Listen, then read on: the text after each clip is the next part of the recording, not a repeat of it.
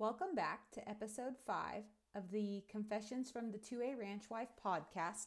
Today we're going to talk about, are we afraid of the food we eat? And in today's episode, we're going to take a look at the fear that's associated with agriculture, with the food we eat, and some of those misconceptions. So thanks for tuning in.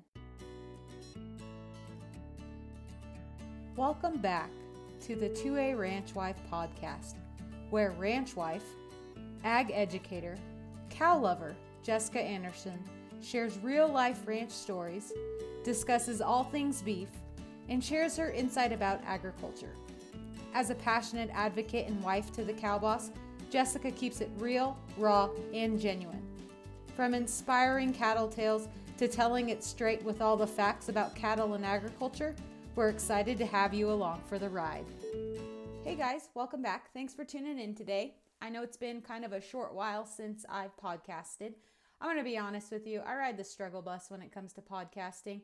Myself, I'm more of a written content person. I like to write and I like to read what's written. I don't typically listen to things. I'm one of those people that can literally drive for hours without the radio on. So podcasting to me is kind of foreign, but I'm still giving it heck, and I really appreciate all the supportive feedback I get from it. And every time I think, oh, I'm just going to throw my hands up in the air, someone reaches out and sends me a message. So I'm going to continue to use those signs and continue on with this purpose of just sharing what we're doing. So today I want to talk about the fear that is in agriculture. And I know it's been about 6 or 8 weeks since I've released another podcast. We've had a ton of things going on. We got our first 2A beef back, which was super exciting. And I went to the Masters of Beef Advocacy Top Advocate training. And I know I shared a little bit about that on Instagram. So if you follow me there, you probably saw that.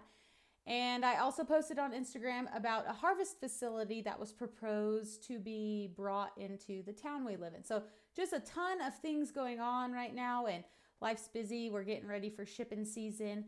But this whole idea of the fear that's associated with agriculture and farming and ranching, I really think we need to talk about it. And I want to start first with my experience back in August at the Masters of Beef Advocacy Top Advocate training. It was an incredible experience. It was about a 24-hour conference. We got there in the middle of the day on Tuesday, worked clear through dinner, had dinner, started the next morning at about 7:30, had a working lunch, and finished at about 3 p.m. And it was more information than I knew what to do with. I literally had to kind of just drive home with the radio off and process it all. And then I'm digging back through it, trying to pull those tools out and great things I learned to bring to you. But the biggest message that I took away from that conference was that people are afraid of the food they eat. There's so many misconceptions in agriculture, whether it be farming or GMOs or ranching or vaccinations or antibiotics, whatever it may be. There are just a ton of misconceptions. And the sad part about it is there's so much fear-based marketing out there that kind of overrides or is louder than what we are doing in agriculture. And that's what people are believing. And we can't blame them, because sometimes as agriculturalists, we like to bury our heads in the sand and hang out with our like-minded folks. And, often the comment is, those people are so silly, or insert your own word there. But that's what we do. We're all kind of victim to it. And it just really, it made me sad, because what we are doing in agriculture and ranching is really important, and it's our job to step up and share that story and talk about it and show people like there's nothing to be afraid of in agriculture. This is where it's at. These are the facts. But I think the bigger message there really is it's not so much in what we say, but in how we say it. And I know I am guilty of this as charged. I often get on here and jump on my soapbox and say, we need to educate people. We need to educate people. People are uneducated. And I don't ever mean that from a condescending place, but having someone kind of point it out to me, like, that's kind of hurtful to tell someone that, they're not smart enough, that they don't know, or that they're stupid and not knowing. And that's never, ever my intention. But it really just kind of held the mirror up, and it's not in so much of what we say, but how we say it. And really, I think that we need to start asking those people who don't know more questions. Ask them why they believe what they believe. Where did they learn that information? What is their fear? Where did they come up with this, misconception about agriculture? And have a conversation with them and embrace them and try to befriend them, and then tell our story and say, hey, did you ever think about this? Or, I'm really concerned with what I feed my family too. I don't want them to eat, meat that has antibiotics in it, but did you know that antibiotics have a withdrawal period? Rather than just standing on our high horse and saying, no, you've got it wrong, you're uneducated. And so really it was kind of a wake-up call or a shock to me that I want to do a more compassionate job in educating people about agriculture and asking them what their fears are about it, because there are a ton of fear related to agriculture and farming and everything else.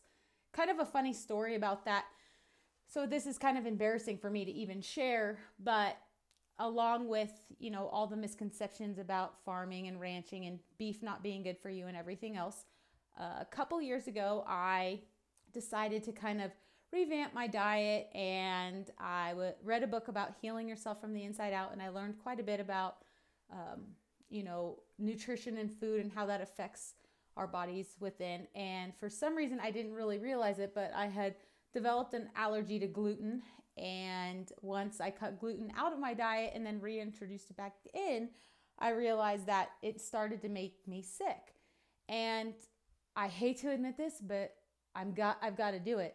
I was under the impression that the reason I was now allergic to gluten was because wheat was a GMO crop. And for the last probably 4.5 years, that was what I chalked it up to. And I'm not afraid of GMOs. I eat GMO grown food all the time. They don't scare me. I understand the reason behind it, the purpose for it, and we can talk about GMOs another day, but I attributed my allergy to GMOs and that my body didn't recognize them anymore. Now, this is self-diagnosed, but that's what I did. Well, about a month ago, I read an article published from a credible source that stated wheat isn't even one of the 10 recognized GMO crops in the United States. And as an agriculturalist, that was kind of humbling. I myself right there was believing all of the fear-based marketing around GMOs and wheat being, thinking wheat was a GMO grown crop, and it's not. And I have to share that story with you because I too was uneducated about that. So for the record, wheat is not one of the 10 approved GMO crops. If you're interested in learning what those 10 crops are, head on over to my Instagram. I have it saved in my highlights, and I've got an infographic with that information, but wheat's not one of them. So there you have it. We sometimes, even as agriculturalists, make mistakes. So kind of food for thought. Really, at the end of the day, let's just ask questions and dig a little deeper into all of that good stuff. Some other things I want to talk about today are still around the central topic of fear in agriculture, but it's about understanding the process of agriculture. And so I want to talk specifically about harvest facilities or processing facilities. So where we live in Nevada, they had proposed to put in a harvesting facility in our valley. And the person who bought the property bought a old dairy. That was a dairy way back when, has all the wonderful little outbuildings and everything. And her goal is to restore it back to its original use, being agriculture and a dairy, so that it's not eaten up by development and more houses are put on it. And I think that is super remarkable because where we live, a lot of our farming and grazing land is being bought left and right to put homes on. And it's a bummer because we're running out of grazing land here. And once that grazing land is gone, it's gone. And so she wants to restore this 50-acre dairy back to its agricultural roots and put a processing facility on it. And based on our county guidelines and zoning, she can do that, but she needs a variance for a couple of things. And that's what this city council meeting was essentially for those variances. And rather than getting into all that mumbo jumbo, I just want to talk about how the perception of this harvest facility was taken. So we got to the courthouse. That's where they were doing this meeting. And I got there at noon. The meeting wasn't supposed to start until 1. By about 20 minutes after 12, the courtroom itself was packed. It was standing room only. There was people all along the sides of the room, out in the hallway, out the front out the front steps of the courthouse. They had to open up a second room downstairs.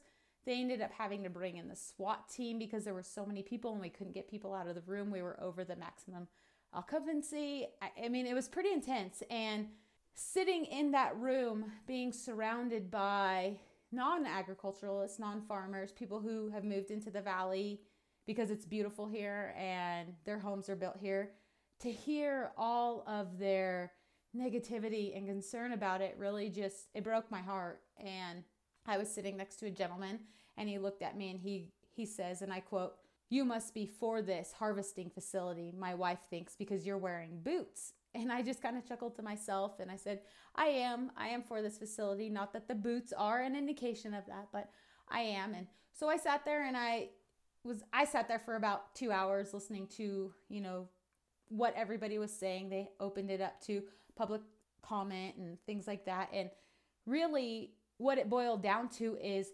rather than people going out for themselves and really having those questions answered about a harvest facility, they just had drawn conclusions and assumptions based on fear. And so they had valid concerns. Absolutely. They were afraid that if a harvest facility was put here, that it would decrease their property value and that there would be smell and contamination of water and flies and pests and all the things associated with it. And the people presenting did a phenomenal job addressing all of those fear-based points. They addressed that all the water would be a sub-ground water filtration system, meaning it would be all encased in pipes beneath the ground. There'd be no surface water contamination, no underground water contamination into a lagoon type system. They addressed all of that. They addressed that they were only going to kill animals 1 day a week on Mondays, and all of the offal and things that couldn't be used would then be transported out that same day. That it would, and any other type of waste would be kept in a container, not outside, so you'd never have that outside smell. I mean, they just did a really tremendous job explaining to everybody what their plans were and what they were doing. And I thought it kind of funny. One of the planning commissioners actually visited the UNR Wolfpack Meats harvesting facility, and he asked a neighbor who lived within a couple 100 feet of the kill plant and asked them, does it smell? Is there a problem with smell? And at first he didn't want to report his findings. And one of the other commissioners asked him what that finding was. And he reported that he thought it was arbitrary, but they said that it didn't smell. And that only on really hot days was there a little bit of smell. But you see, they had an outside waste pit, and this harvest facility was going to have a inside waste pit that was going to be hauled off daily. And so I just wanted to stand up and tell these people, go visit a harvest facility. See for yourself that it's not, those things that you're worried about may really not be true things to worry about. I've said it once and I'll say it again. We're 3 and 4 generations removed from the farm, and people just don't know anymore about farming and agriculture and where their food comes from. And so it did. I left there being really sad. I didn't have an opportunity to stand up and talk in public discussion, but I decided to write a letter instead and really address those points that, if I could ask you a question, tell me what your fears are.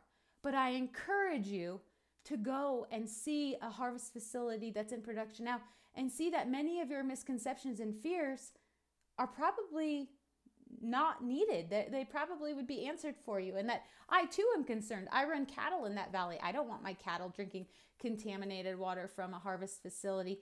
But I also see the incredible need for it, that in the state of Nevada, we send almost all of our agricultural commodities out of the state to be processed. We have no in-state processing, very, very little of it. And so we, as ranchers and farmers, are having to send and pay for all those goods to be sent out of state to process, and then pay to have them processed all back in. How more wonderful would it be to be able to have our beef and pork and lamb harvested right here? And so The theme the last few weeks for me has been education and agriculture. And I know most people who know me know I'm super passionate about it, but I really think my eyes have been opened the last few months about, having that conversation with people even more. And instead of coming from a combative place, coming from an open place of saying, I hear you, I understand you, I have those fears as well.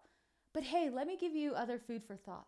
Hey, come out and visit. Hey, ask me the questions you have and maybe I can give you a better answer. Now, we're not going to win every discussion or disagreement or argument. I mean, there's some battles, some battles you got to lose to win the war. But I think all in all, we can do a better job of just, embracing those people who don't understand and just saying, hey, tell me what you're worried about. Let's see if we can figure this out. So some really great things happening. The last thing I wanted to talk about is a little blurb on our 2A beef. If you follow me on Instagram or Facebook, you'll see that our 1/4 and half beef shares did sell out, and our customers are enjoying the first ever 2A beef, which is super exciting.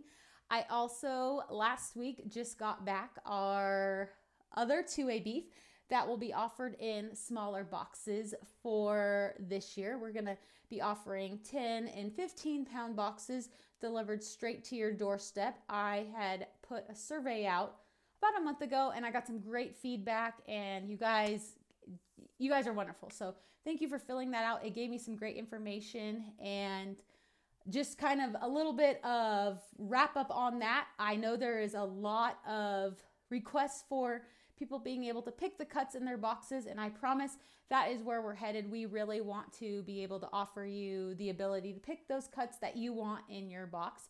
But being that we're just starting out and kind of small right now, I'm going to have to hand pick those boxes of cuts and offer them in those 10 to 15 pound boxes. So they'll be hand picked cuts for you, packaged in those boxes in dry ice. They're going to be shipped in 24 to 48 hours to your doorstep frozen.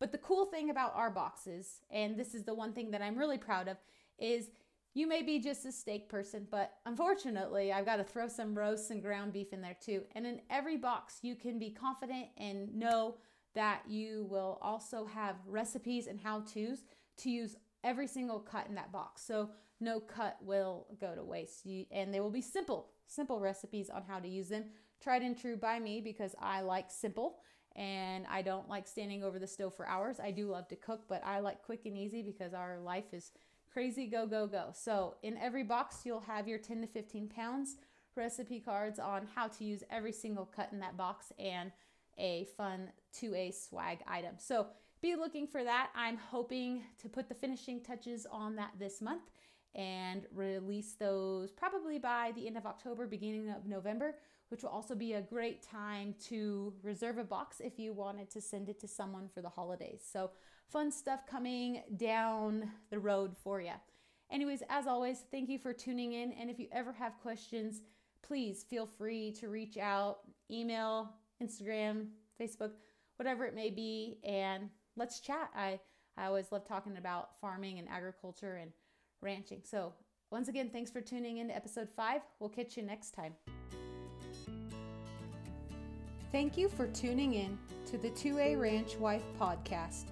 Be sure to head on over to the website at www.confessionsfromthe2aranchwife.com for all of today's show notes. Give us a follow on Instagram at 2A Ranch Wife, and don't forget to subscribe so you never miss out on an episode. Until next time, thank you. And don't forget to stay in the middle.